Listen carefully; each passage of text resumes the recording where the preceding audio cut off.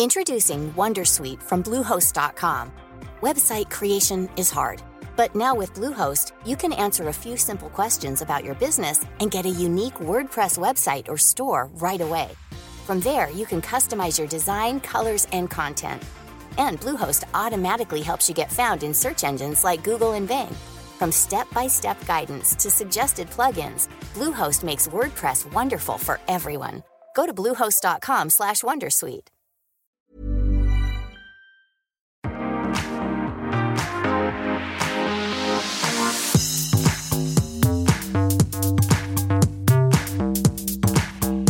Hi everyone, this is Restaurangpodden, the one and only podcast that reviews restaurants in Stockholm. So stay hungry!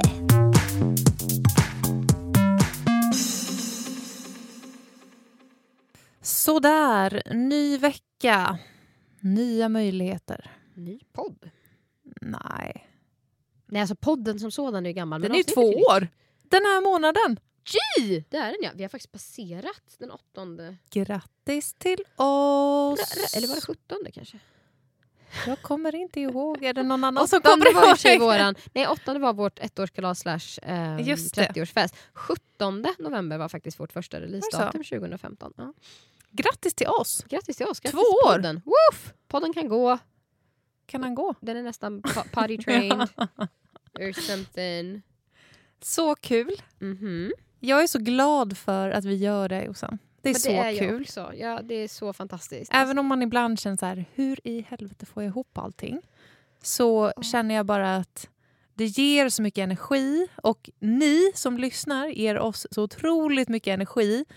När man får ett mejl från diverse olika lyssnare som säger: åh, ni är så bra, ni gör det liksom... Jag lyssnar på er varje tisdag. Jag tror inte det går att beskriva den känslan. Nej, men det gör inte det. Och man blir också väldigt stolt i någonting som man producerar och liksom faktiskt skapar också. Och låter vara vid liv. Och för min del som ändå någonstans har sagt upp hela min corporate-karriär och faktiskt idag är delägare i ett företag och som jag är vd för och driver. Och sen gör jag podden som jag driver. Och sen mitt eget bolag som jag driver. Så har jag blivit väldigt mycket mer entreprenörig. Och jag gillar att hålla i liv i saker även när det är liksom lite motigt. För att det ger så mycket tillbaka. Ja, det gör det. Och att få göra sitt eget.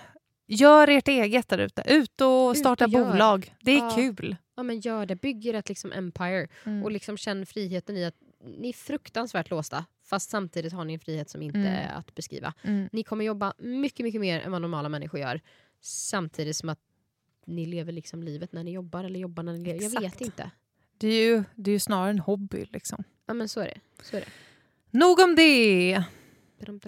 Med då att man har en podd och att man då har lyckats någonstans näsla sig in i det här lilla matkulturen här i Stockholm och allt sånt, så kommer det ju då en del inbjudningar här och där, vilket inte såklart är supertråkigt.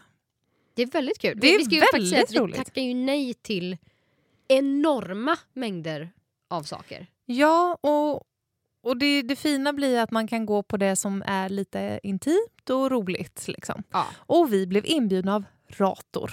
Och det kändes fint och intimt. Det var jättekul. Rator är ju en app där man går in och ratear restauranger.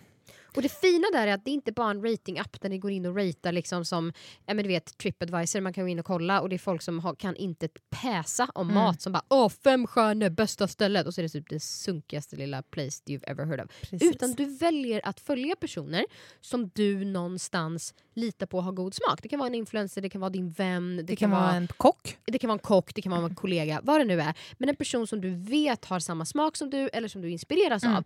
Och det är liksom dens recensioner och dens ranking som du sen liksom följer. Ja, vilket så gör bra. att det blir så riktat. De hade tänker Instagram, den layouten, så man kände igen sig ganska väl i hur man ska använda appen. Det gillade jag. Ja, och liksom väldigt, väldigt smooth översikt i allting, vilket jag tycker också är väldigt positivt.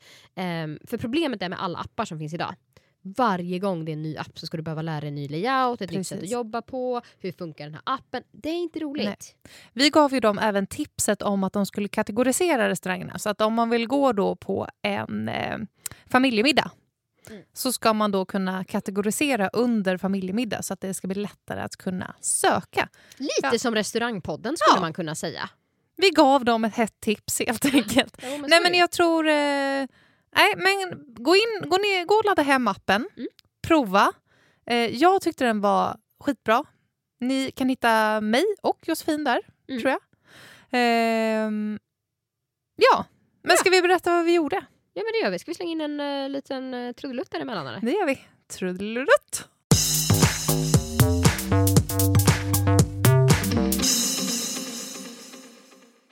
Ja, det här eventet då. Vi var ju ett gäng... hur många var vi? 8, 10. Precis, och det var grundarna då av... Rator, eller Rator. Jag vet faktiskt inte riktigt vad de vill kalla det. Det beror på om man är American eller om man är svensk. Ja. På svenska skulle man säga Rator. Jag skulle säga Rator. Men jag tror att gemene man i Sverige kommer säga Rator. Så därför gör vi det. Ja. Hebbre. Nej, men vi var ett gäng influencers och grundarna som var där och snackade med kockar och restaurangägare och lite annat. Kul! Det var så här 3-stegsraket. Vi var liksom på 3 olika ställen. Precis. Och vi började på Jim och Jakob. Fast vi började liksom i källaren på bakgården innanför Jim och Jakob. Så här va. Vi kommer in på Jim och Jakob.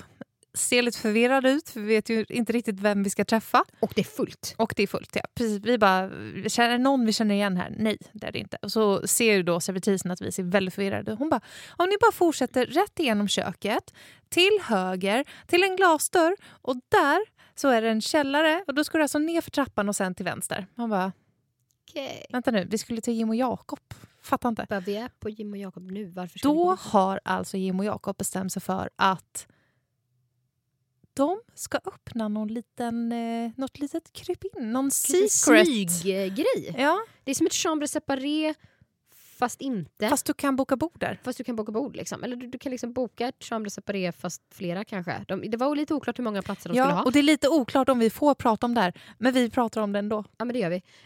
Och man kan inte bjuda in influencers och säga att de inte ska prata om det. Nej, det blir svårt. Men det är inte klart än hur många platser de kommer ha. Det är inte klart vad namnet kommer vara. Det är inte klart vad konceptet kommer vara. Men det är klart att mat kommer att finnas och vi fick smaka på vad de tänkte sig ska finnas. Och det är också klart att det ska vara hemligt. Så är det. Spoiler. Nej, men vi var där och fick lite bubbel. Vilket var väldigt trevligt. Sen fick vi diverse små plockgrejer. Vi fick bland annat en pilgrimsmussla. Som var så god. Den var så bra. Alltså, jag gillar också presentationen av dem.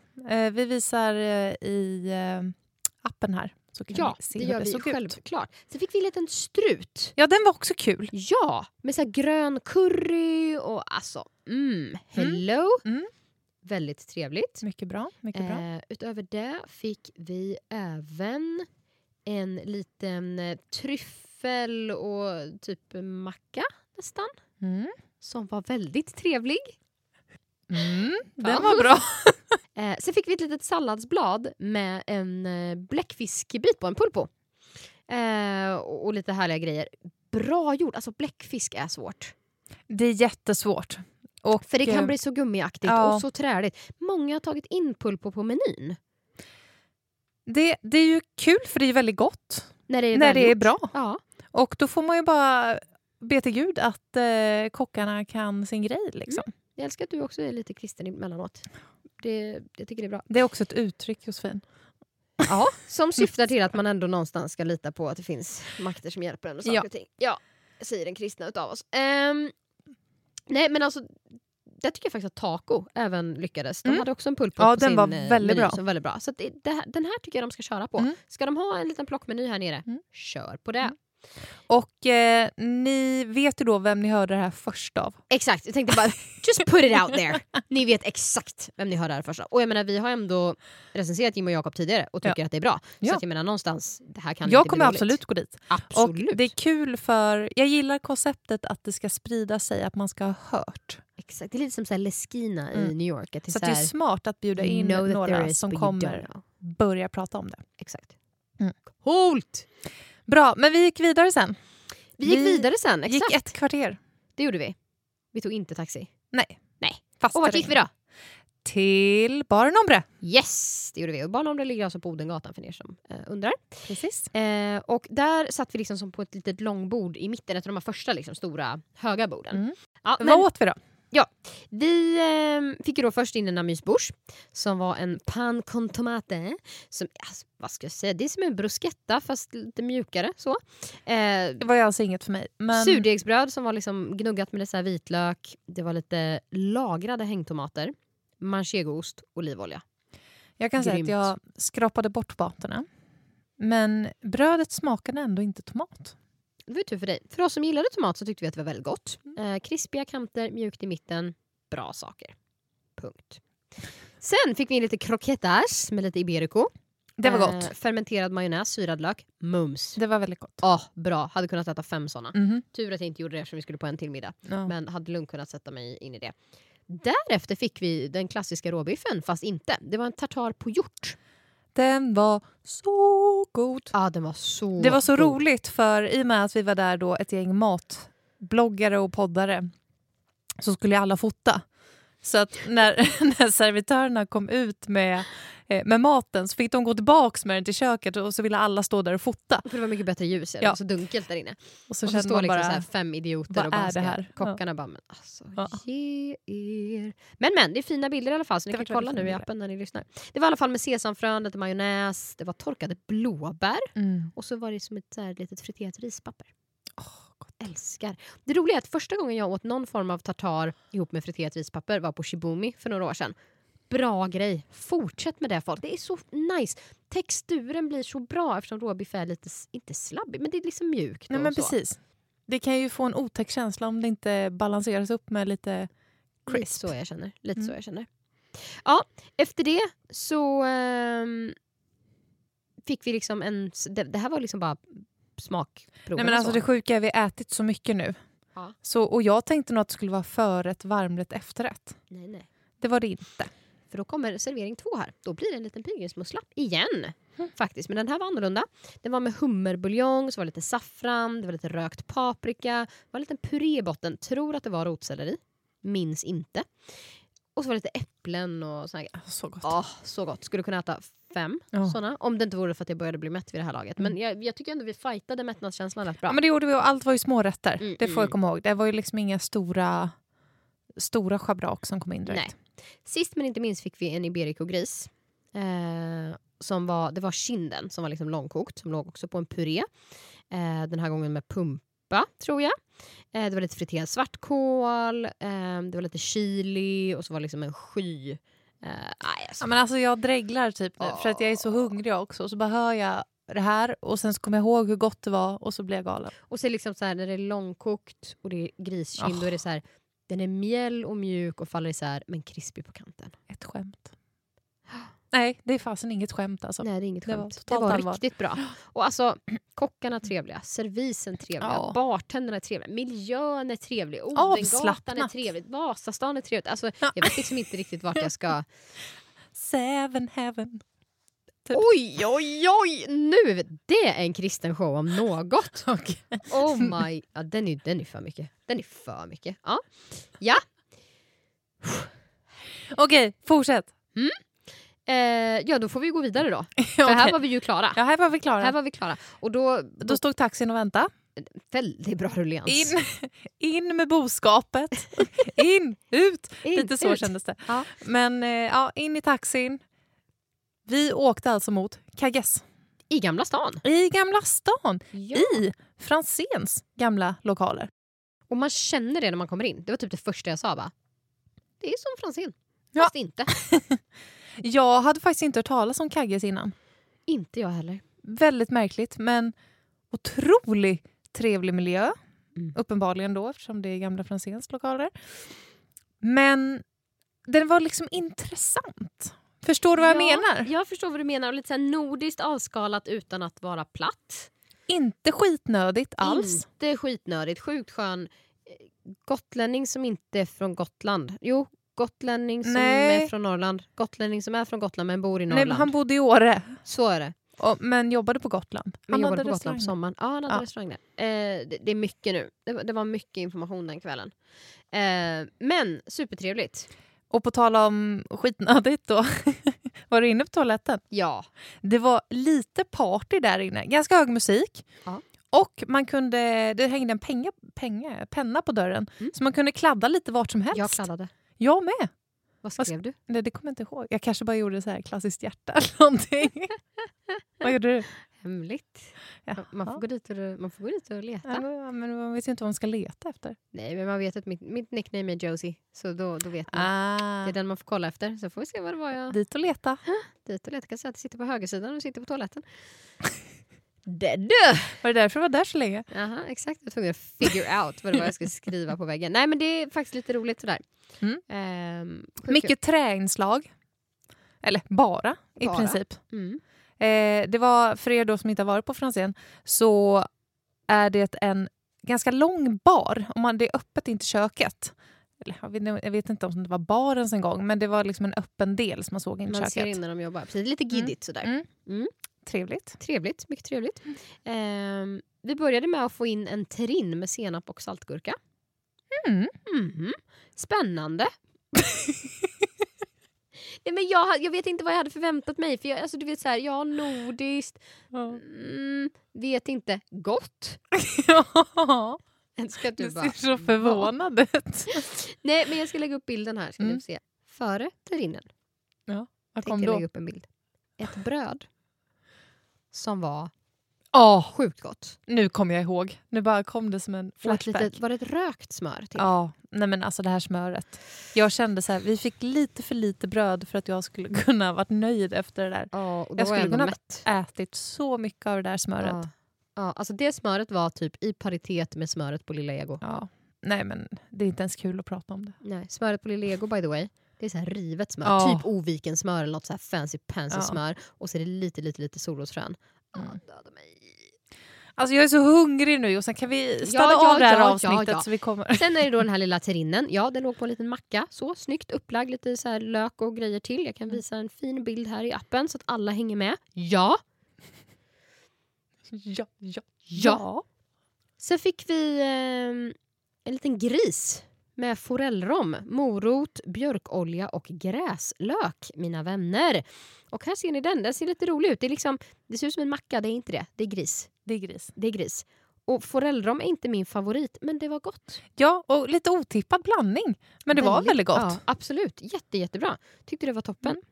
Sen fick vi en löksoppa med citron, timjan, sherry och malt. Jättefräsch. Väldigt bra. Ja, superhärlig. Och alltså en klar liksom soppa så. Jättetrevlig. Inte alls vad jag hade förväntat mig heller, men väldigt, väldigt bra. Det kändes på något sätt, alltså menyn kändes väldigt svensk.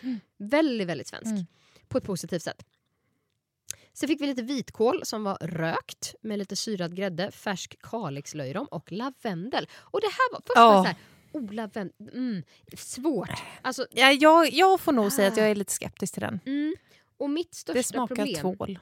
Ja, det är mitt största problem. Jag har faktiskt ingen bild på den rätten, tror jag inte ens. Men mitt största problem... Det var inte ens värd att fota, eller då? Jo, det var det. Men mitt problem är att det blir väldigt lätt tvåligt. Jag tycker första tuggarna var väldigt goda. Då gifter det sig bra. Men efter ett tag så liksom den så här linger on. Det ligger kvar den tar och blir över, lite liksom. Kvalmig så. Men kul idé. Kul idé, absolut. Och jag tycker att den är bra i 2 tuggor. Och jag tror att det räcker med att man tar typ 3 lavendelblommor för mycket. Och sen är det lite för mycket. All right. Helt enkelt sjukt mycket mat på väldigt kort tid. Fast det var ändå några timmar. Men det var ju så här, men shit, hur mycket mat ska vi äta? Men det var otroligt trevligt, otroligt gott. Vi fick lite nya kompisar.